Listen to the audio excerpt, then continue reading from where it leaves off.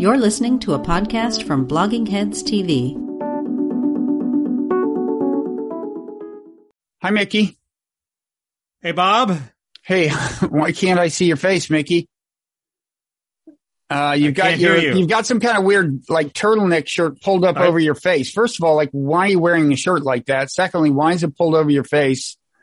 I can't hear you. I'm protesting the sexualization of Bloggingheads, Bob. Shit. Is this a scandal I missed? Constant innuendos in the comments section. I'm just sick of it. I'm now going to take it to the next level. We're not even going to show my face. So is this a genderless version of Mickey? I've unfortunately also lost the audio in the process of doing this. So Mickey can't hear what I'm saying now. His prop kind of backfired on him. Now I can hear you. Now you can hear me. Okay, so is this like a genderless version of Mickey? I don't know if it's genderless, but it's asexual. It sure is. It's the opposite of Kristen Sinema, who is all sexes. This is no sex. Wait, Kristen Sinema is all sexes? I missed that. Is she? She always shows a lot of skin, you know? So? And she's also bisexual, so. Oh, I didn't know that. Is she bisexual? We should have her on the show. She's a bisexual triathlete. I see, there's so much I don't know. That's why I keep having these conversations with you. But Mickey, like, what comment offended you? What are you talking about? What happened? I know what you mean by performative, you know? You don't have to, I wasn't born yesterday. Did somebody call you performative? What are you talking about? It's a joke, Bob. Also, did you get a haircut? Yes. Anyway. Huh. By the way, last week when you said that I had a man bun, as some commenter astutely pointed out, it's actually an incipient ponytail. It's not a man bun. Man bun is like up here. You didn't get a haircut? No, I didn't get a haircut. So you still have the man bun? Maybe. Maybe not. So maybe it's an incipient ponytail. I think there is an interesting book in the back in your bookshelf, Bob. I think you should take a look at it. Should I turn around, Mickey? Okay, let me oblige you and do that. Anyway, now I'm stuck wearing this fucking turtleneck the whole time. So why do you own a turtleneck? I haven't seen a turtleneck since Carl Sagan. There was a reason. I forget why. Billions and billions of turtlenecks not being worn by anyone. It was maybe on sale or something. I don't know. Because it looks good. I want to look like Carl Sagan. If I look like Carl Sagan, it would be a step up. Yeah. You look more like Carl Sagan than you did before. But wait. I still don't understand what we're doing here. Did somebody make a comment that offended you? You're unaware of the Olympics, the German gymnastic team. Yeah. Competing in Is there an Olympics? Is there an Olympics going on? Yeah. Okay. See no, what I'm not. But seriously, I'm not people. up on the German team thing. I've been immersed in Simone Biles and things. Well, what's going on with the Germans? I completely ignored Simone Biles. Well, we'll compare notes. A week ago, the German gymnastic team competed in full body unitards because they were against the sexualization of gymnastics. Oh, well, there's also a volleyball version of this where women are refusing to, they are mandated. Bikini bottoms are mandated by the powers that be in volleyball. Now, I'm not sure if this is Olympics we're talking about. Only in beach volleyball. Beach volleyball. But still, that's sexist. I think and it's stupid, and I think gymnastics are way too sexualized, as is ice skating in the Winter Olympics. Is it a sport or is it just something to entertain horny old men sitting around the TV? Good question. Gymnastics is clearly a sport, so let's do it. Let's go with the unitards. Well, what they have in common though is that the results are dependent on the judgments of judges. Yeah.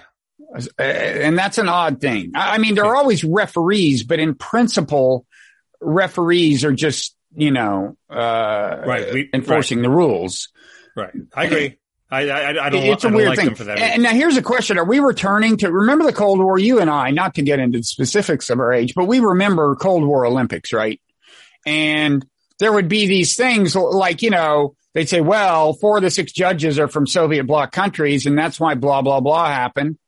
And I'm still scarred by the memory of the, I think, 1972 basketball finals between the U.S. That and was the Soviet unbelievable. Union. Was that a Soviet ref? That was like the worst call ever. Anyway. I forget. Anyway, are we getting a little bit of that vibe? I mean, let's face it. We're looking at the medals totals and we're going, oh, China's up today. Right. And by the way, China is up today in terms of gold. I don't get that vibe, but I'm not really paying attention. I noticed that they beat our swim team, in the women's whatever relay race. So that seemed ominous, but, even Katie Ledecky couldn't make up the gap. But, so that was, but no, in general, I'm antagonistic toward China, and I think that is sort of emerging, but better channeled through the Olympics than elsewhere, right? Is that your philosophy? That is my view. There was an op-ed in the New York Times asking whether a right-minded person should even participate in the watching of the Olympics. There are so many objectionable things about it, but I do think the overarching principle here is all the nations of the world getting together, competing on peaceful terms, and showing that this is possible. And there's this trend, which I laud, which is people like the patriotic teams that sing their national anthems with pride, like the Italian soccer team, not in the Olympics, but and like the Fijian rugby team. Oh, they were into it. That was serious. That's something we don't do anymore. And I admire the countries that do it. Do you have your flag right there? Bob. Do you have your flag right there?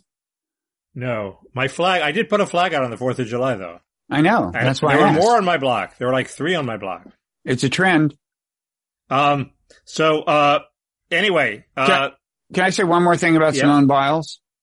I have no take on Simone Biles. Well, that's what's unusual. It's the unusualness of that's the story. It just seems like so many people do. And it kind of, I mean, you tell me, didn't it seem to get partly tribalized along red-blue lines, the reaction? I don't know. There was what the right wing said she choked and the left wing initially, or that she didn't take a hit for the team. Like she's so concerned about about getting injured that she's not willing to take a risk for the team. That was, I think, Eric Erickson's initial take. He walked it back. But, I just find it amazing that anybody feels fit to pass judgment on the situation, given how far we all are from being able to understand what it's like to be her. I didn't follow it, and there was a counter movement on in my area of Twitter not to have a take on it.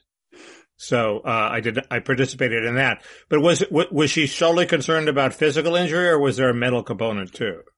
Well, there's a mental component.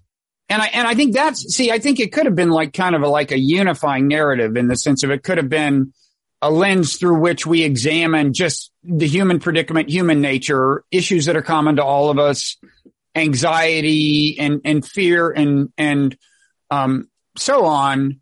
But, I mean, it's just.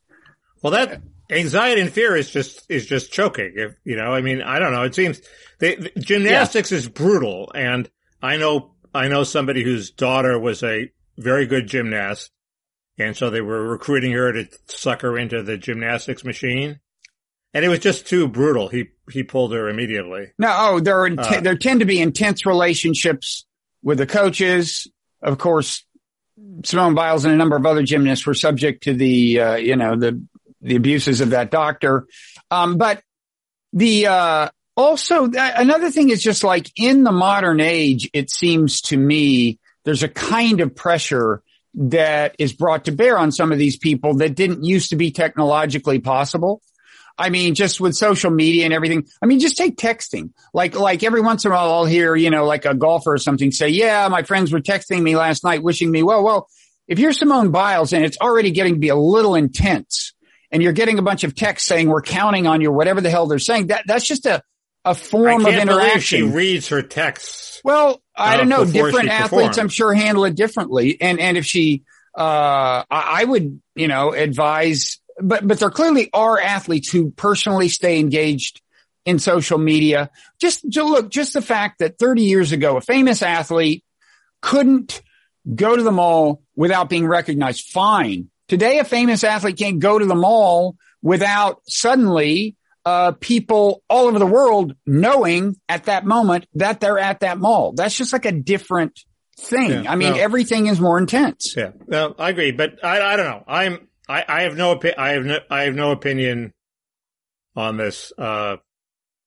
It does seem weird to go that far and to, at the last minute, suddenly it becomes okay. But let me just say one more thing. Some of the greatest athletes have been subject to the comparable psychological afflictions of their sport. Tiger Woods even had a case of the yips with his chipping, which is just totally psychological thing where suddenly you're chipping like I chip. It's like embarrassing. But he didn't stop competing. Yeah, right. That's because he can't get injured by screwing up.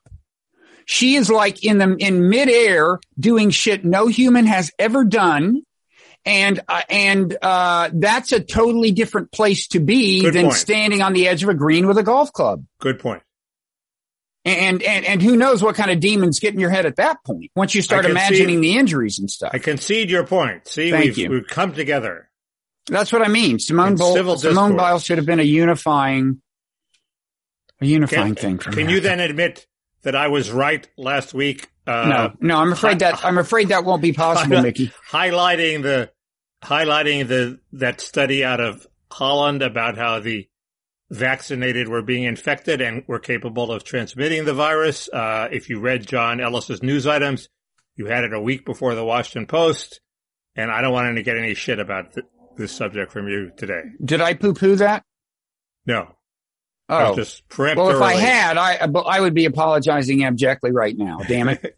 Because today, did you poo-poo it? I don't know. You were skeptical. Because now the CDC is saying, yes, that vaccinated people can pretty readily transmit Delta. Have they said readily? Because that was one of the remaining issues. They certainly said they're more likely vehicles of transmission than had been thought. It's a little unclear what their database is. I think today they were going to make They were supposed to release the data conveniently today on a Friday. Some big reveal. There was a very good article by your friend Joel Achenbach, the world's greatest banterer. Oh, yeah. One of the better articles in the mainstream press in the Washington Post. When was it? It was like 2 days ago. It quoted there were like 4 bylines, but it quoted a doctor saying she wasn't convinced it would be readily transmissible. You get a lot of virus in your nose, but is that what transmits it, or is the virus in your lungs what transmits it? It's not clear there's a lot of virus in your lungs if you're vaccinated. That's how it protects you. It sort of draws a line between the nose and the lung. So wow. I thought that was an open question. But maybe they've resolved it. Well, no, okay. I withdraw any suggestion of the contrary. I don't know. That's interesting if they're saying it's more in the nose. It's all from this party in Provincetown. I knew Andrew Sullivan was at the bottom of this. Actually, he did recently have a birthday party in Provincetown, but I don't think this was it. He has a forthcoming book party in Provincetown, which I was invited to. Bob, maybe that's it. Maybe that's it. I was invited to something. I was going to go. I go to any party, but it has all the makings of a super spreader event at the moment. This is the thing people don't know about you. You would literally fly across the country or drive across the country to go to a party. You would. You have done that. Oh, if it's a good enough party, sure. Well, you'd probably do it for this one if it weren't for the pandemic. I may still drive across the country because I like driving across the country. That's what I mean. It wouldn't just be for this party. But anyway, I don't think I would go to this party anyway, because much as I respect Andrew and am friendly with him, he's I just don't know, like a 4-hour party in Provincetown in the current circumstances where I want to be, you know. Because of the pandemic. Yeah. But anyway, I would show up and astound him that I actually showed up. Yes. Probably. Also, there have been shark sightings and actual attacks off the I'm not worried about the shark sightings. Can I say one more thing about COVID? Well, I haven't given my basic rap about COVID yet. Okay, give your rap and then I'll give my rap. My rap is that the left is determined to blame the stupid Trumpers who are unvaccinated and have that be the frame with which you see the pandemic. And while there's some truth to it, it's also true that the unvaccinated also include a lot of African Americans. They include a lot of teachers who've pressured the teachers' unions to exempt them from the vax rules. They include, illegal immigrants flooding across the southern border who are not subject to any of these rules. But also, and it disrupted that frame that the vax wasn't all it was thought to be. But their new argument is, well, if there weren't any unvaxxed, it would be no problem at all. And I'm not sure that that's what the New York Times, Apuro Mandavili, said on the front page, I believe, of the New York Times. And I'm just not sure that's true. Mickey's nightmare scenario, which may be bogus, is this thing exists in the vaxxed, okay, and it can be transmitted among the vaxxed. So if there are only vaxxed people in the world, they would still be transmitting this virus. They wouldn't be dying. They wouldn't be hospitalized that much, although I think there's some hospitalizations. But it would be there. It would be present. It would be like a background virus. And all the while it would be mutating. And if you read Joel Achenbach's piece, this Delta virus does not have the key mutation which terrifies people, which is the vaccine evading mutation. Right. Its only strength is it's got a lot of viral load and it just sort of swamps your antibodies, but it doesn't evade the vaccine. So if it's mutating there, from vax person to vax person, maybe it will develop this variant and then we're in the soup because not only does it spread like chickenpox, but it evades the vaccine. So that's a good reason to say that the problem doesn't end if everybody gets vaxxed. I would make almost the opposite argument. And in fact, Connor Eccles and I made the opposite argument in the Non-Zero newsletter that came out today. And there's actually an Achenbach connection. I was emailing with him earlier this week, and he sent me an email saying, like, is it too obvious that the pandemic is a global problem? That we have to treat it as a global problem. And first I said yes. And then I emailed him again and said, but on the other hand, the Delta, I said, yes, it crosses borders, blah, blah, blah. But then I emailed him again and said, but the Delta variant is a good occasion to get people's attention and deliver the sermon. And here's the form I think the sermon, rightly takes, which is that the more unvaccinated people there are, and the more people through whom the virus is spreading, the more likely mutations are. It's just straight math. If India had been a heavily vaccinated place as of 6-8 months ago, which wasn't admittedly that wasn't in the cards. I mean, people were just beginning to get vaccinated anyway. But the point is, if fewer people in India had the older versions of the virus, then the mutation that led to Delta would have been much less likely. The fundamental determinant of how likely a new mutant is to arise is, how many people is the virus spreading through? And, how often is the virus itself replicating? And so, yes, the more people, who are vaxxed, today, with a vaccine that resists the variant of the day, the less likely you are to see future variants, including those that may evade the vaccine. But you assume that the variants, that the virus doesn't spread among the unvaccinated and the variants don't develop in that spread, which I don't think is necessarily we know yet. Wait, no. If all of India was vaccinated and the virus was still spreading among the vaccinated and still mutating, your theory doesn't hold up. Yeah, but that wasn't happening with the pre-Delta version.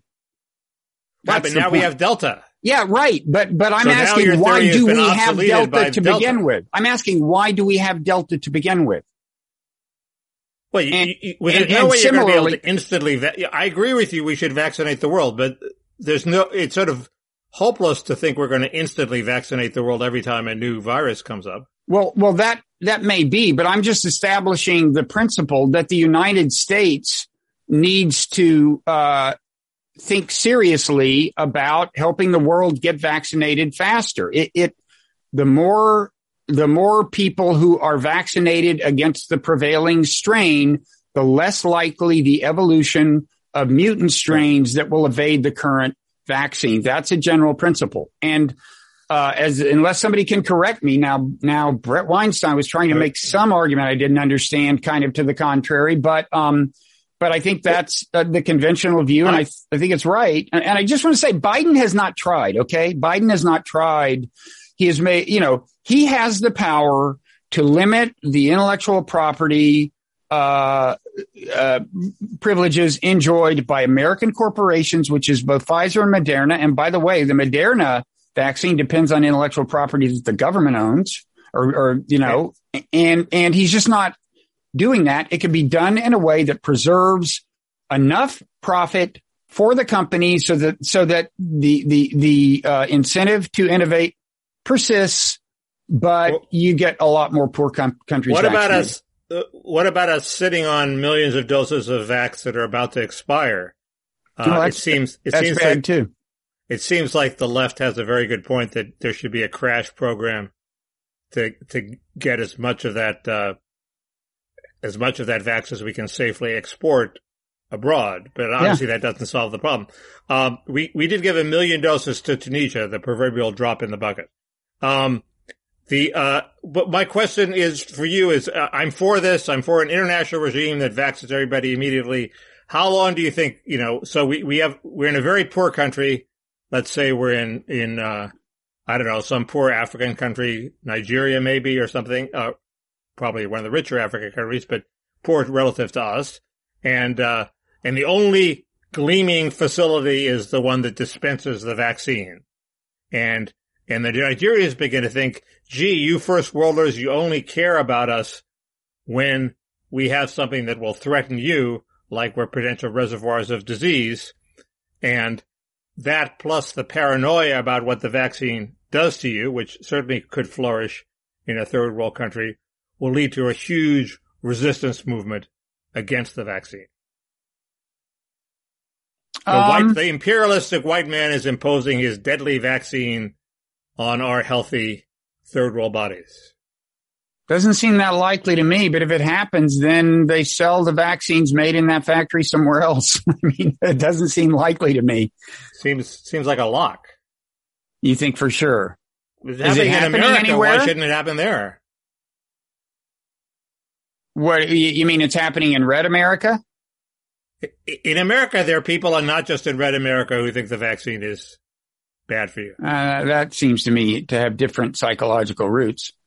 I mean, another thing is just paranoia. Isn't this an obvious possible PR coup for Biden? Like, you have a big virtual summit and you announce these things, some meaningful IP things you're doing, and you get some billionaires online who say, yeah, they will subsidize this. So combined with the IP revisions, it'll mean it's super cheap in these various places, and you're going to build these factories here and here and here. And so the narrative is China starts the pandemic, America ends it. Doesn't that have political appeal?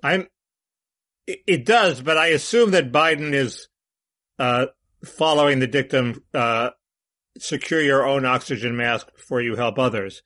He thinks maybe it is, I don't know why he's doing what he's doing. He thinks maybe it is bad PR to start worrying about the world before we've solved the problem for Americans.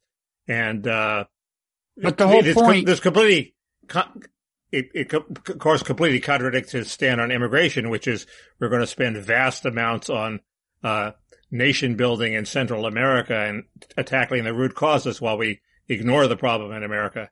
But I never said he was consistent. But I'm not proposing things that would reduce the supply of vaccines available to Americans. The whole point is that it's not a zero-sum game in that way, and we're not making a serious effort. Like a year ago when you brought this up, some people would say, well, if you change the IP, it's these factories take a long time. They take at least a year. Well, if you'd start building them then, I mean, this pandemic could go on forever. We need to establish a global infrastructure for manufacturing vaccines. Well, presumably you could use the factories for the next vaccine that comes along. Then. Exactly. And that too would be in America's interest. I assume he's interest. worried about the finite amount of PR you can. So if you want him to make a fuss about this, that will crowd out the fuss he's making about dealing with the problem at home. So, he should do it. I'm not sure he should make a fuss about it, and I'm not sure. I doubt the plan has been. Billionaires is the most popular thing in the world.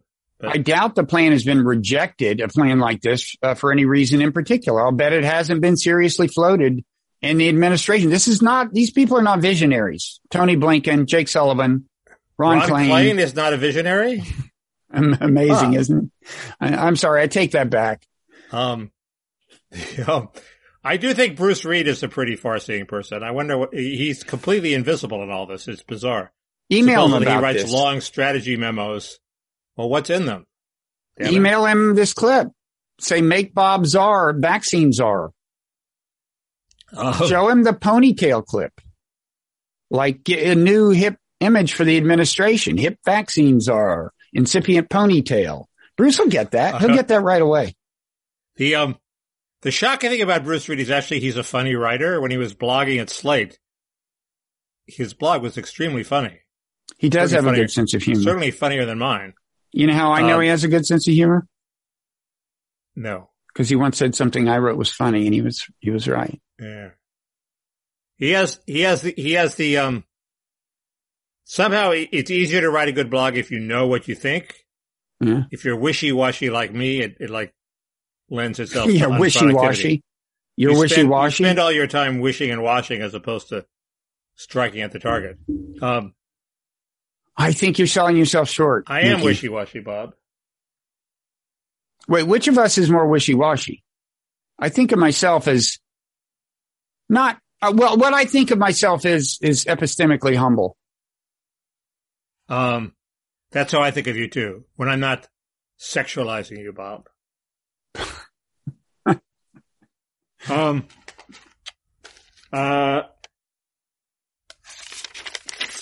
You know, our audio listeners are really missing something right now. Too late. You brought the turtleneck back down. Every time I do that, I disconnect the audio, damn it. So are we through with the virus? Hard to believe we're through with the virus.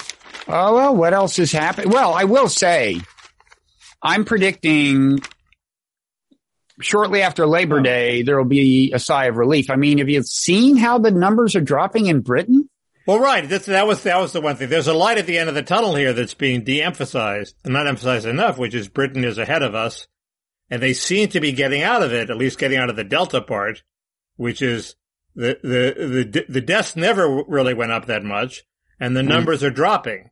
And my question, what I don't know, because I don't know very much about virology, is why are the numbers dropping? Do they only drop because you've reached herd immunity, or does it get squashed by masking and various and social distancing and shutdowns, and so it disappears even before you reach herd immunity? I mean, I don't think anyone knows for sure. I mean, one thing is, of course, they take countermeasures. You always take we're reimposing some masking requirements and upping pressure to get vaccinated and so on. So that's probably part of it. The other could be that, they're closer to herd immunity than you might think between people who have been vaccinated, and a lot of people have been vaccinated in Britain, and people who have actually had the thing. Although granted, again, we're starting to think maybe, a vax, doesn't prevent transmission as much as it has with past variants. So I don't know. And Britain's different from us, different vaccine profiles. So it may not be that we get relief, in a few weeks, in 4 or 5 weeks, but the one thing Biden hasn't done is he hasn't given people reason for hope, with that light at the end of the tunnel. And Scott Gottlieb, to his credit, I think, has been all over TV trying to give that light at the end of the tunnel and pointing to Britain and saying he thinks like in the fall, in a few weeks in the fall we'll peak, in September we'll peak and start going down, which would certainly be a huge relief. And yeah, Biden, it's weird. Biden could say that, right? But the whole bureaucracy is so intent on preserving the air of infallibility. That's how they got into this mess in the first place. If they just said, we don't know a lot of things, okay? Yes, we were wrong before. That was a mistake. We thought that the vax offered total protection. It offers a little less protection than we said. It's still a good deal because you're not going to die. But a little humility on their part without even in the recent thing, they do everything to pretend that, oh, well, it's a little worse than we said. No, it's significantly worse than you said. Well, now they are saying just admit it. Now they are. Aren't they? They're hiding the data.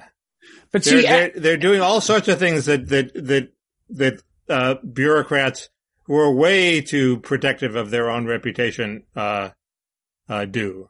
But as far as giving hope, they are in kind of a bind, which is that, if there is this newly dangerous variant on the loose, they actually need to kind of scare people, right? I mean, they need to convince people that you need to start wearing masks and stuff. At least that is their honest belief that is in order. And so they, if they say, well, it'll probably blow over in 5 weeks. Well, maybe the reason it blew over in Britain is because they took countermeasures. And so you do need to scare people. You say, if we take these measures, it will blow over. Britain lights the way. They took the countermeasures. That's true. And they're emerging from it. Look, I gotta say, I think part of the problem is just that Biden, you take away the teleprompter and you got a problem. Now, you can put these lines in a teleprompter, but I do more and more think, we may have a problem here in a couple of years. Does he use a teleprompter or does he read from notes? Oh, no, I think some of his speeches definitely seem like teleprompter. He's not looking down often enough. And he's definitely, it's definitely scripted. Yeah. That leads, again, my friend John Ellis, who told us about the vax problem a week ago. He wrote a pretty good column about how the dilemma of the Democratic Party is, it made 3 points. One, everybody knows Biden is fading and they're really worried about it. 2, everybody knows Kamala Harris isn't up to the job and they're really worried about it. Not only is she not up to doing the job if Biden is incapacitated, but she's a sitting duck if she actually is the candidate. That's my concern. I think she could probably muddle through as president, but I think she'd have trouble in an election. Well, the problem, is Ron Klain still going to be president if Kamala Harris takes over? I'm not so sure. It might be her incompetent current staff. Are they incompetent? They're awful. You want to name names? Well, their all reaction is criticism of Kamala is just sexism. Okay, and they've been talking. Ellis goes into that, or somebody went into it, and they don't do any of the obvious things. Like Matt Iglesias had a whole Substack post about how these are the simple things that Kamala could do to make herself popular. Okay, one of the things she could do is say, for all its warts, my parents, immigrants, came to America because they realized it was the best country in the world. Okay, an easy layup to make herself popular. She'll never give that speech. She's not going to happen. Her staff is way too woke, and they should be pushing her in the opposite direction. So she's not going to do any of the things that Iglesias says she should do. And the third thing is, there's a distinct possibility that Trump will win again and be the next president of the United States. And you're whistling past the graveyard if you think that's not possible. He's obviously running. He says he's running. People who deny he's running are just in denial. He still has enough hold on the base. And, if he's running against Kamala or a crippled Biden and he has all these woke issues to run on and he's, scoring points right and left about Biden's screw ups, and there's inflation, you have to throw in the possibility of inflation. Trump is Grover Cleveland. And you have to face that. I have 2 concerns. One is that Kamala could well lose an election to Trump, and the other is that she could lose an election to some Trump-like figure. I mean, my feeling about Trump is, if he runs again, it would not be hard to find a Democratic candidate who would beat him. The problem is, 2 problems. Even if you were starting fresh and Kamala weren't the favorite and the quasi-incumbent, or maybe by that time the literal incumbent, even then, if you're starting afresh, you'd still be, subject to the primary system and which is just a shit show. I mean, anybody can emerge from that thing as, and so, I'm worried. It'd be such an obvious opportunity for a smart person to run against Kamala. And I think they would win. I think that's the solution to the Democrats' Kamala problem is she'll lose in the primaries. Well, but who do you run against her? Well, it might be an idiot. It might be a Jimmy Carter, or it might be a Jimmy Carter-like figure, some untested governor from out of nowhere, but he's not Kamala or she's not Kamala. So, better a pig in the poke than the, inadequate person that we know. But how do you get the momentum behind a single person anyway? I mean, presumably only one person would have the balls to do it. That's no, No. I mean, you never know. Several people may. But who is the actual person in the Democratic Party? Sherrod Brown type figure. Well, Sherrod Brown is the obvious one. But he supposedly has ghosts in his closet, right? Really? Is that the skeletons in his ghosts? The other point Ellis made is that there's no bench. So yes, that's your problem. Gavin Newsom, how about him? Hey. I don't know. I just get my Gavin Newsom vibes from you, and that's why I went, I don't know. I don't know anything about him at all. He's not a national candidate. So who is? I don't know. I like the guy who was governor of Montana, but he ran for Senate and lost. So that sort of puts a little. An example of how in principle easy it would be to beat Trump is the following. Like, Chris Murphy is somebody I've always thought. Are you talking about beating Trump or beating Kamala? No, beating Trump if you could just pick the Democratic opponent. Oh, okay. Like there are people I've always thought just weren't good presidential candidate material, like Chris Murphy, whom I focused on because as senators go, I like his foreign policy. And, but I actually think you run a Chris Murphy against Trump. I think Trump loses. I don't think Americans are asking for much. I mean, really. But that was certainly true in the last race.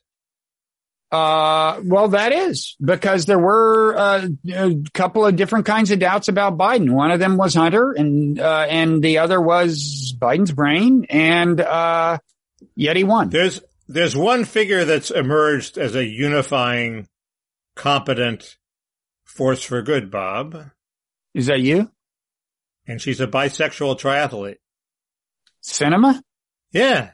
She's kicking ass. I'd vote for her. Yeah, I would too. Depending, it remains to be seen. I'm in the process of saying, she's got to screw up for me not to like her. I assume she has to endorse a massive amnesty, then I'm off the boat. But what is her view on immigration? She's been fairly conservative, certainly for a Democrat. In your sense of, yeah. And what about, presumably she's a blobster on foreign policy like the rest of them? I don't know. I don't know what her foreign policy is. That's a good question. That would be a good topic, Bob, for somebody's newsletter. Sinema's foreign policy, trying to figure out. Trying to discern. Okay. I'll take that under advisement. Let's see. What else? So about Trump, is the fact that 17, I think, Senate Republicans went along with the infrastructure bill, is that not a kind of rebuke of Trump? Is that not a sign of weakening influence? I don't think people are making too much of that. I mean, he lost, his candidates lost primaries all the time. There was that 6'7" guy in Alabama whose name I forget. And Trump threw his weight behind him and he tanked. So you're talking about the Texas thing, whoever the candidate with my last name lost and she was a Trump Right. And I think she was the widow of former Speaker Wright. Maybe I'm wrong. Oh, was she? Maybe I'm wrong. I thought she had some related to former. Anyway, yes, apparently she was a terrible candidate and she lost to a better candidate. And Trump didn't win every legislative vote. So it doesn't, senators who just won re-election aren't going to take their orders from Trump. And Trump is completely wrong. The bipartisan infrastructure bill, I think, strengthens Republican hands, and he was wrong to say it was a trap. So, hey, let the record show that I do not want Trump to be our next president of the United States. I've sort of had it with him. So, but I don't understand what's so terrible about a Trump-like figure. Who doesn't that's because you share Trump's ideology. Who doesn't have the craziness, right? But my main problem with Trump is that he's insane. Correct. That is your main problem with him. You have a problem with Trump's foreign policy as opposed to the blob foreign policy? Yeah, I do. I mean, well, I wouldn't choose the blobs over his, but his. Well, what if he's running against a blobby person? That'd be a close call. I mean, if it was Trump versus a blobby person, I'd probably go with the blobby person because Trump is just a disaster. Right. I mean, we're talking about a Trump-like. Then it gets to be kind of a close call. You've got in theory, military restraint that a Trumpster would have, but on the other hand, you don't have the interest in international governance, even in a fairly minimal sense. Trump, tried to, like sabotage the World Trade Organization and he reneged on the Iran deal. And, I don't know how much of that's Trump, how much is Trumpism, but, he killed, he was bad for arms control, all of these things. It's not clear that they're not part of Trumpism because there is such a strong, unilateralist, theme in Trumpist foreign policy messaging. He's very explicitly anti-global governance. So it's not just a problem of bad execution in his foreign policy. He's lacking things in my view. That was a good answer. But but we still need the Democratic non-Kamala alternative. Well, that should be our job. I think we should bring that to America. Joe Manchin. Oh, come on. Why does everybody knows he's just completely transactional and, nobody says he's presidential timber. It's bizarre. I mean, he's just pissed off too many Democrats, I think. And, I don't know. We can figure this out in the Parrot Room or somewhere and announce the results to a waiting public next week. Okay. There was a development about my favorite non-Trumper. Who, J.D. Vance? Correct. What did he do? Well, he gave this speech. He's a dud. I've decided he's a fucking dud, man. Give up. That's a little early, Bob. The election's next year. Give up. He gave this speech where he embraced natalism, which is okay. I mean, we can have an argument about that. I'm not. You're ambivalent about natalism, I know, but to the extent that the child tax credit encourages it, it's a bad thing in your view. No, the child tax credit for workers encourages natalism. I have no problem with that. It doesn't seem likely to have much effect, but so what? It's when the checks go to non-workers, and Vance has not endorsed any. Which they would under the current version of it. No, which they would under the Biden's version. Yeah, and the thing that's in effect now that Biden wants to extend and make permanent. Right. But Vance hasn't endorsed that. He just endorsed some form of child tax credit. And he said nice things about Hawley's plan, which would only go to married people, not just wouldn't go to which is a smaller subset than just workers. I don't think Vance is guilty of that, but he went on this rant about how too many on the left are childless, of the leaders are childless people. And he got into an argument with Krugman, who I assume that this was a attempt to start a nice attention-getting battle. He called when Krugman attacked him for his natalism, he called Krugman a cat lady. A cat lady? You didn't follow that? No. What is a cat lady in that context? A childless person who has cats instead of children. Ooh. So anyway, it was there's something to it. Okay. There's something to the fact that if you have children, you have a connection to future generations and the future of the country that's visceral that maybe you don't have, if you don't have children. Okay. It's like dating black people. Okay. If you, that was not the comparison that sprung to mind. No, Why but people say, well, I'm woke on race, but if you actually are dating a black person, you look at black people differently. I'm sorry. It's true. You see an old lady and you say, old black lady, and you say, that could be my mother-in-law. You just look at them differently, okay? Well, there's all kinds of relationships you could have with black people that would make you look at them differently. You could be on their athletic team. Right, there are all sorts of things that could make you care about the future of a country aside from having children. So he ignores those. But he made a proposal, which I assumed was sort of a joke proposal, which is that people should be given votes on the basis of the number of children they have. And the children don't get the vote. The parent gets to vote for the child. So if you had 2 minor children, which you don't anymore, but if you did, you would have 3 votes. Bob plus his 2 daughters. I'm for that. And I would only get 1 vote. And it seems to me, and then I went and read his text. I haven't looked at it, but I read the text. You read it without looking at it? Oh, you haven't seen him. I read the text. I haven't seen the video. Okay. He's deadly serious about it. It's not a joke. It's not like a. That's a radical proposal. Well, maybe he's done the polling, the internal polling or something. It's hard to believe. I think he sincerely believes it. And the problem I have with it is it, I'm for social equality, and his whole thing is, people in Appalachia who are made to feel like second-class citizens just because they have concerns about immigration and trade. Okay, he's not making childless people feel like second-class citizens. He is literally making them second-class citizens. They go to the poll and they have less votes than the first-class citizens who have children. And that's just insane. Yeah, I mean, it's especially absurd when you start thinking about people who would like to have children, but for physical reasons or whatever can't. Well, not to mention gay people. Of course, everyone can adopt in principle, but that's not a trivially simple. He talks about those people. Thing. He says, well, let's put them aside, okay? We'll give them a child. We'll assign a half a child each of them. Would there be a bureaucracy that determined, well, you're incapable of having children, so we'll give you a vote and a half? Yeah.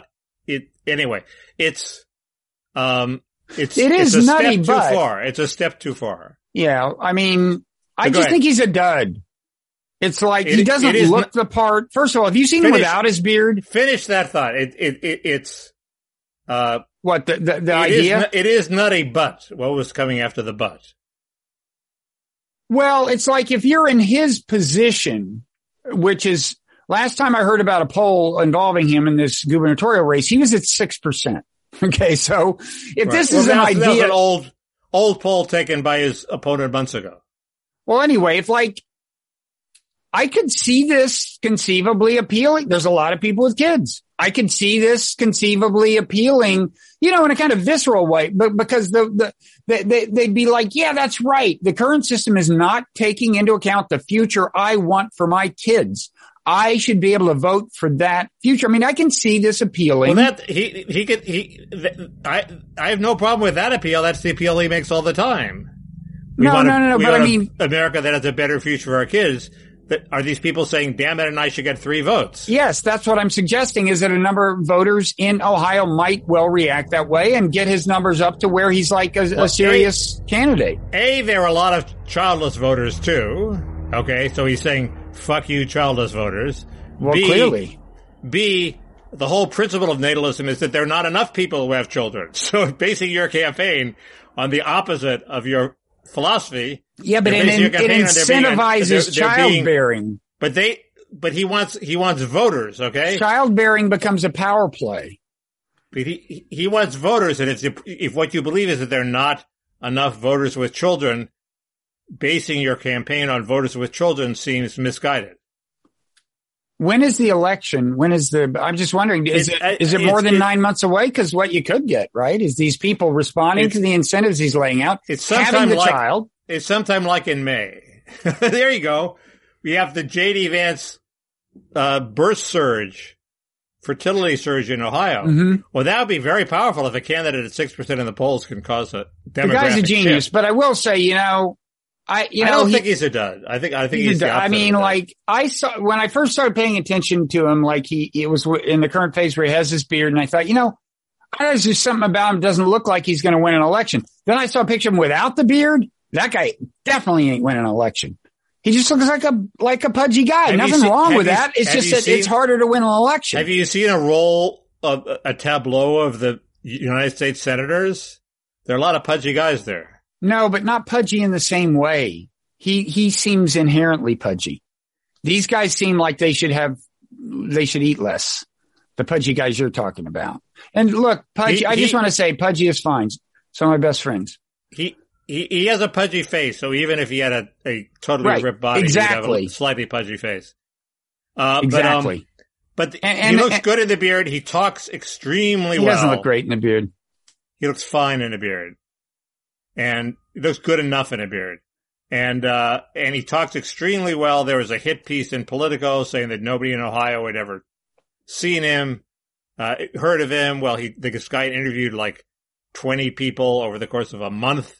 And the one guy he picked who went to the Vance speech said it was the best speech I've ever heard. So that fact was buried. I say enjoy him while you got him, because within a year he's going to be history and will never return. I wonder, given that Peter Thiel funded his the nefarious the independent PAC. Peter Thiel. I don't think he's so nefarious, but you have to wonder if Peter Thiel is on board with this full natalism shtick too. I think the answer is no, that Peter Thiel is not giving him orders, but I'd be curious. Good question. Peter Thiel is drawn to crazy ideas. I think he'd probably like it. The idea, no, I doubt it. I mean, it's not like Vance doesn't have a platform to run on. He has trade, immigration, all the woke issues. He doesn't need, and we're going to fuck the childless. Okay. That's like the cherry on top. Okay. All he has to do is, you got to admit, it's a good bumper sticker. The smartest guy in the room advocating the Trumpian issues on behalf of the people who have been voiceless, and he wins. Okay. So, I don't know. I can see that bumper sticker. He has months and months. J.D. Vance, fuck the childless. Anyway, that's my one critique. I'm still on board, but he is. Your support is imperiled, and he should know it. You should email him. I would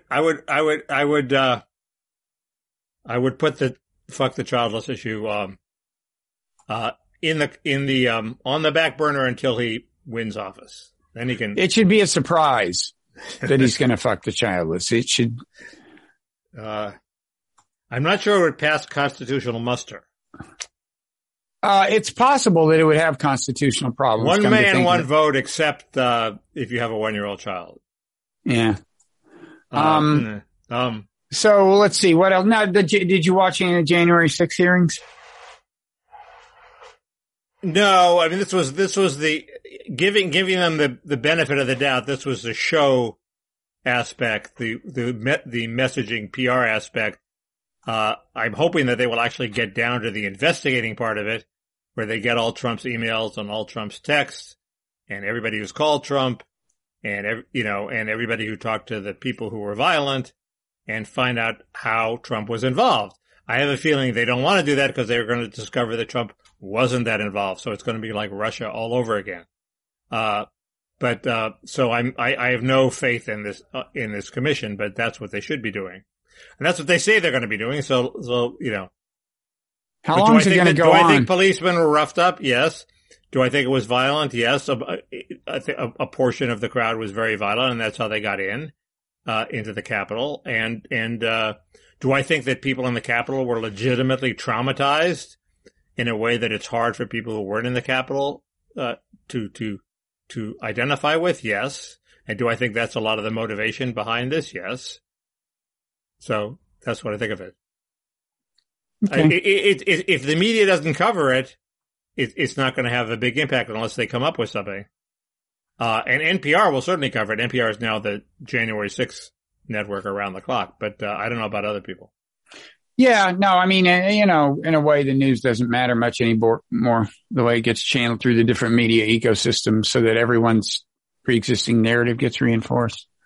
So that's interesting. Let's just dispense with the news altogether. It's no longer has any impact on events.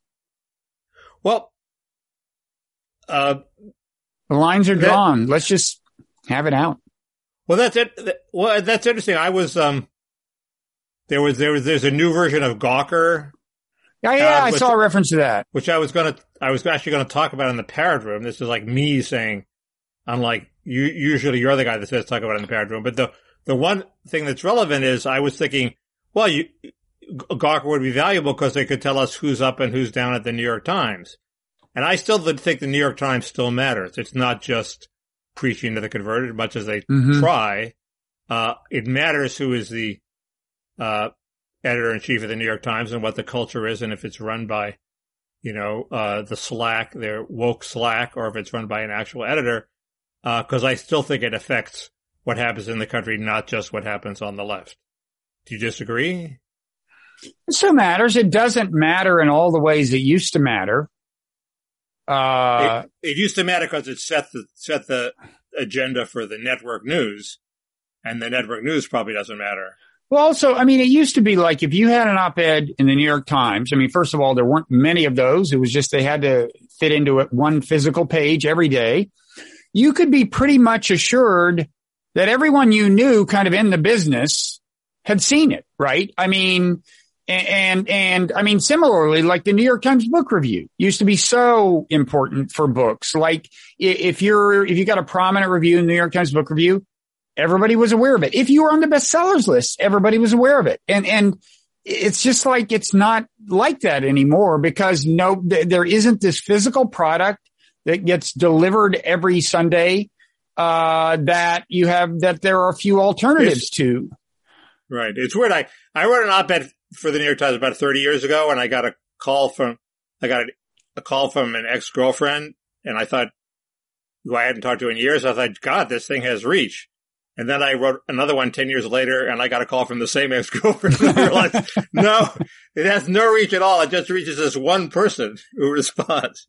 But, it has reach. You're right. But I think that an op-ed in the New York Times still has reach, especially if it causes controversy. And they can take off. Twitter and, They can absolutely take off. It's a way better average platform to be on. Better than average platform to be, but it's not. No one thing is what it was. So wait, just to get clear on something, I asked you whether, the infrastructure vote was a rebuke of Trump, and I think you pretty quickly got off on that Texas race. Did I miss your verdict on whether? No, I just don't think it's such a rebuke on Trump, a rebuke of Trump that they voted against him on this bill. And he's so clearly just, off on his own shtick that senators can vote against him. So what? That doesn't mean he doesn't have a hold. But he came out against it in a way that was designed to intimidate senators, wasn't it? Who the hell knows? He's attacking the people who voted against him. But the question is, will he wise up and realize that there are limits to his ability? I think so. And will he lose his hold on the Republican primary electorate? I hope so. But, I don't think it means that. Okay. The Senate isn't the Republican primary election. Now, does this mean the bill will probably pass? Well, the interesting thing is, you would think the bill would probably pass, yes. The interesting thing, there's some details about the bill that are sort of interesting. Like parts of it get rid of the Davis-Bacon Act, which sets government setting wages. You can talk about it if you want, but the interesting thing is what Sinema did as she was sort of at her celebratory moment, which is she said she was not going to vote for the full 3.5 million Democrats only bill. So she's got, and AOC and the squad immediately went berserk and said, well, if you don't vote for our 3.5 bill, we're going to tank your bipartisan infrastructure bill. Okay. So it looked like we were having what used to be called a Mexican standoff, which is like each side has the ability to kill the other. And, so AOC can kill her bill and she can kill AOC's bill. And what happens then? But then Sean Tran pointed out, no, AOC does not have the ability to kill Sinema's bill because Sinema's bill is not a Democrats only bill. If AOC and her 12 votes defect, that just means that the 12 Republican votes have to be added to the Democrats total and Sinema's bill still passes. So AOC in this shootout is at a disadvantage. And then other people said, well, no, because the Republicans really, aren't going to vote for, I forget, there was some argument that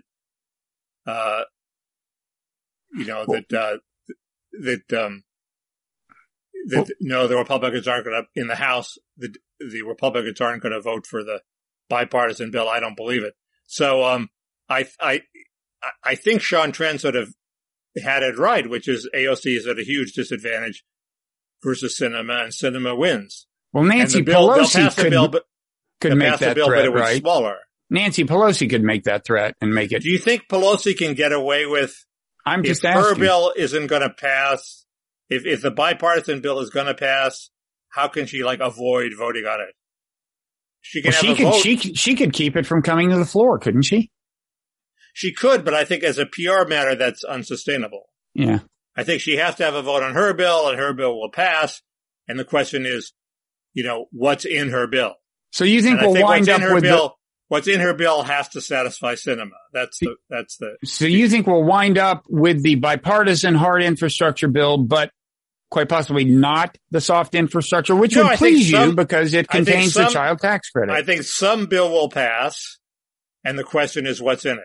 And the question is, what does Sinema want them to throw overboard? And what do others want to throw overboard? You're hoping child tax credit. What do moderate Democrats want to throw overboard? And I'm hoping the child tax credit, the refundable part of the child tax credit, gets thrown overboard. And there was a horrible poll for the Democrats on this very issue. Mm-hmm. They asked, would you want the child tax credit made permanent? This is after they sort of softened them up, with, are you aware of the child tax credit? Do you know anybody who gets the child tax credit?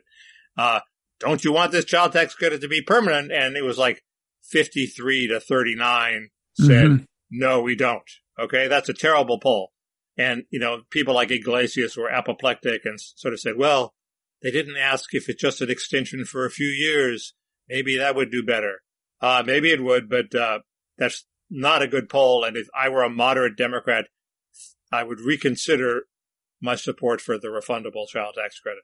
So Republicans could run against you. You should lobby Sinema about this child tax credit. You should be in constant contact with her. How do you know or not? Good question. Does she like the turtleneck? Has she said anything about the turtleneck?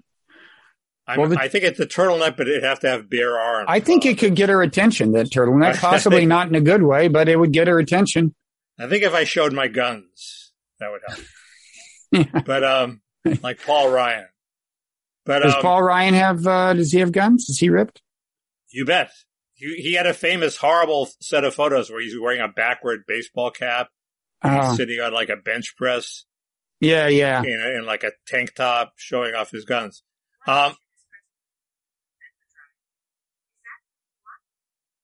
What did you say that sounded like Siri? Because Siri just piped in or up. I know she did. I'll try not to mention her. Yeah, that's fine. Thank you. Thank you, Siri. Shut up. You use the word again, Mickey. Don't do that. Just say thank you. Don't say thank you. Now the question is, do I have the power to invoke her? Siri. Oh no, you're wearing earbuds. That won't work. Wait, there she is. Who knows? Maybe she's plugged into your earbuds. How do you get her to shut up? You turn off the machine. I've never dealt with her. Turn off the machine. I have to find the machine to talk to the machine. So we've been talking a little more than an hour. We should wrap it up soon. I have an Elon Musk question, though. Okay, by the way, Biden's poll numbers are starting to go down. I saw that. People are rejoicing in your circles. They're still above 50, well, no, right? He's still above water.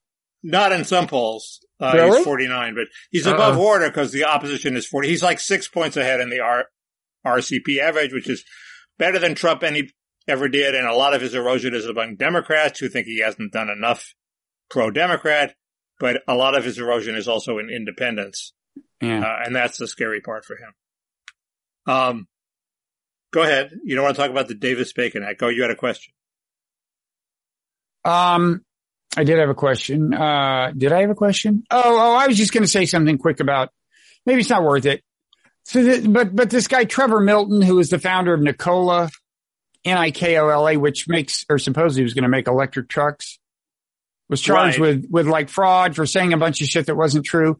My question is, does that only catch up with you legally if your stock drops so people can claim damage by virtue of your having said shit that isn't true? Because Elon Musk says crazy shit all the time. Musk. But they've charged him criminally. I mean, They're not waiting for his stock to drop. Well, his stock did drop, though. And I think that's part of the charge. There are people who were hurt by his fraud. Now, right? I'm sure he's on a totally different level from Elon Musk, but Elon Musk is always making promises, predictions about what Tesla's going to bring out that just everyone knows are not true. This happens all the time in the car business. Wasn't there was a they made a movie starring Jeff Bridges about the most famous guy. Was it the Kaiser? Was he at, no, it wasn't the Hudsucker Proxy. Hudson, was it? I think. I don't know. There was some guy. It was fictionalized, right? It was fictionalized, but that guy was prosecuted, I think, and it destroyed his company. So he was the Nikola of the internal combustion engine. And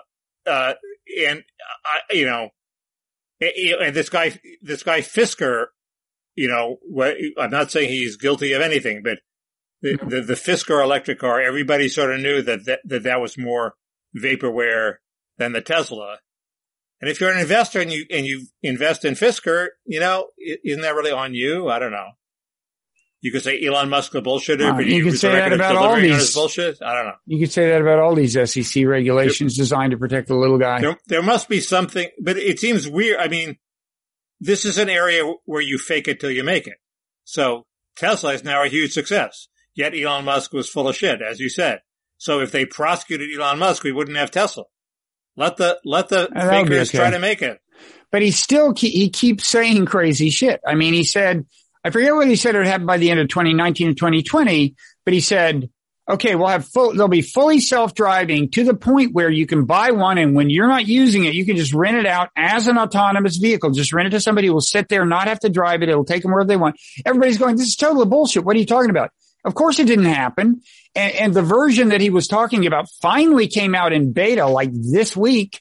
And it's nothing like what he was talking about. It's not an autonomous vehicle. He's full of shit. But I think Musk has made also predictions about autonomous vehicles that haven't panned out. And that is Musk. That's what I'm talking about. This is what I'm talking about. This is Musk. I thought you were talking about the Nikola guy. That's what I'm saying. Is it like this is okay as long as the stock keeps rising so nobody's hurt? Ostensibly, although you can find the people who sold him short are hurt, but I agree that it seems like there's a double standard. Weird. So we should talk about. You have to fake it until you make it. Then once you've made it, you can fake it again. That's a phase. I'm waiting for the first phase of that. So we should, I think, wrap it up. Okay, maybe we could talk about the Davis-Bacon Act in the Parrot Room. That you talk about your bonus content, boy. Davis-Bacon. That brings them in. Yep. So what else? Now, first of all, can I say, I am hiring. I would like to hire, somebody. And if you want to look at this is for not both the Non-Zero newsletter and podcast related stuff, audio, video, podcasts, and helping to, promote them, find viral nuggets, things like that. Turn this into a huge and impactful operation. Not that it isn't both of those things already. I certainly didn't mean to suggest that. Anyway, if anybody's interested, the place to find the job description is nonzero.org/post, POST/job, nonzero.org/post/job. Obviously, what you need to do is turn Bloggingheads into a metaverse where people we could talk about the metaverse. Yeah. Fictionally interact with Glenn Lowry and eat the parrot and do all sorts of things like that. Metaverse is the Mark Zuckerberg meme, right? He started yapping about it in an interview with Casey Newton, I believe. Yeah, he didn't invent the term. But I haven't listened to this interview yet, but supposedly, but I think Casey Newton wrote about it somewhere. We can talk about it. We can talk about them. You can always talk about the metaverse. Everybody talks about it. Nobody makes it happen. It's like the weather. I have other Parrot Room topics. Do you want to hear them? What are they?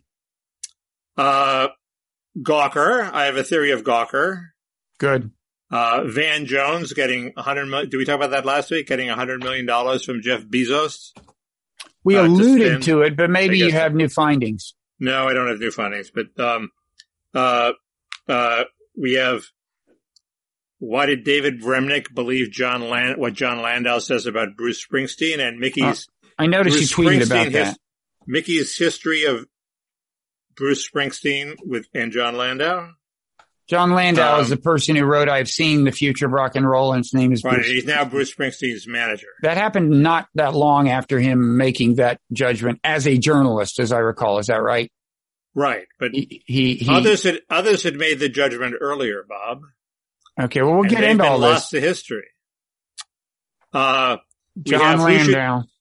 We should have Chris Caldwell had an op-ed in the New York Times. Is that a tryout for a permanent slot? Who should be the new permanent New York Times columnist now that horrible woke woman is leaving for Howard University?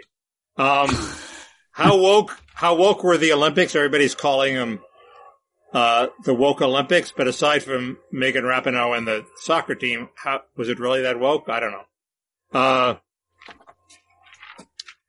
I'm writing this down. How woke were the Olympics? The Olympics? They're going on. How woke are the Olympics? And sexism in trees. That was an issue. That's become an issue. That's never far from my mind. Sexism and trees, or sexism in trees? Like people climb trees and event sexism like while in the tree. People planting too many male trees and not enough female trees. Yeah. Got it. It's like the China one-child policy, but applied to trees. And then what do I have that I want to? Well, one thing I want to get you to do, Jackie Mason died, and I think in the Parrot Room you should tell us the joke that you personally told to Jackie Mason. You mentioned it in Twitter. You didn't tell us what the joke was. If you want, you can tell us now. It's up to you. Oh, I can tell you now. I said you won't think it's that funny. I'll tell it. I'll tell you in the Parrot Room. Okay. Let's. So we can talk about Gawker. Don't worry, regular non-Parrot Room customers. You're not missing anything. Yeah, we would not be so cheap as to lure you into the Parrot Room on a false promise. I want to talk about there's an open source report of unclear, I guess, credibility so far in my investigations, at least, indicating that one of the two most politically momentous chemical weapons attacks in the Syrian civil war was actually a false flag attack attributed to the Syrian regime. This is the one that came after Obama's red line. Right. And everything ensued. And it ultimately led to Syria giving up a bunch of chemical weapons and joining the Chemical Weapons Convention. But a bunch of people died. And I don't know what the actual story is, but I want to talk about that and how hard it is to get to the bottom of things. I mean, there's already reason to ask questions about another very politically momentous chemical weapons attack, the one that did lead Trump to bomb Syria. Wait, see, there are two? I thought we've talked about this before. No, we have not talked about this one. Okay. This is Ghouta. That one was Duma. The Trump one is Duma. The Obama one is Ghouta. They're both on the outskirts of Damascus, I think. But, I want to get into that a little. If people are curious about it, they can listen to Aaron Mate's last podcast. The podcast is called Pushback, and that will lead you to the online report. It's kind of interesting, just as a detective story, the kind of evidence they deduce and so on. But there was an op-ed I sent you from the Washington Post. Oh God, by Josh Rogan, and you said, it seemed a little blobby to me. That's what he said in the email, and I would call it a charitable characterization of Josh Rogan. I mean, he's pretty close to neocon. The way you knew for sure that Michael Bloomberg had wanted the Iran deal not to happen, this is before it originally happened, was when at the same time Josh Rogan and Eli Lake were hired by Bloomberg, then Bloomberg View, now Bloomberg Opinion. Although Eli I like, I don't know Josh Rogan, so I can't say anything about him as a human being. And this is in the Washington Post. I know it was. Rogan, now he has now left Bloomberg. Eli's still Bloomberg. I had a recent podcast debate kind of with Eli that I commend to people in the last couple of weeks. Do you know what Eli's rap name is? Oh shit! Somebody told me once. The idea of Eli Lake rapping is so funny. I mean, does that exist on video somewhere? One would want to see it, wouldn't one? Wouldn't one? Yeah, one I know would he pay. does it. I know he raps. Hey, do you think we could get him to do it in the Parrot Room? That's killer shit, man. He's already been on Bloggingheads. We could retire on the proceeds of Eli Lake as bonus content rapper. He did a Bloggingheads where he was like wearing a helmet to protect him from airstrikes in He was in Iraq, I believe. Yeah. That was a great moment in Bloggingheads history. That was a long time ago. I like Eli Lake too, but his rap name is Vitamin E. That's not bad. Maybe the rap itself is good. He may be great. He should be forced to do it. Parrot Room. Not this time, folks, but if you sign up early, you'll, what? I don't know. But if you sign up early, you'll be able to see it if it ever does happen, which it won't. So is there anything? So anyway, the way to join the Parrot Room is at patreon.com/Parrot Room. And you and I are now going to turn to the momentous and whatever task of recording the Parrot Room. Are we not? Oh, ivermectin. Quick public service announcement. A few weeks ago, I tried to go through the ivermectin evidence. Brett Weinstein was pumping it, as both a therapy for COVID and a prophylactic, as they say. And I said, this one meta-analysis made it look not bad, and even the other ones didn't make it look that terrible. Well, one of the most important studies in the meta-analyses, important because of how dramatic its effects seem to be, so it weighed very heavily in the meta-analyses. It's now been a couple of weeks. It had to be withdrawn, and quite possibly was actually fraudulent. So the evidence, the needle on the evidence is moving away from Brett Weinstein on the ivermectin. I'm still technically agnostic, but it hasn't been a good couple of weeks for him. I thought I should say that. Meta-analysis. And I just wanted to hear the parrot say meta-analysis. Sounds better coming from him. Or is it a her? Do we know? I think we've looked. We weren't sure. It's sort of, all we saw is batteries not included. It's very unisexual, Bob. Yep. Okay. So we will, see you in the Parrot Room. See ya.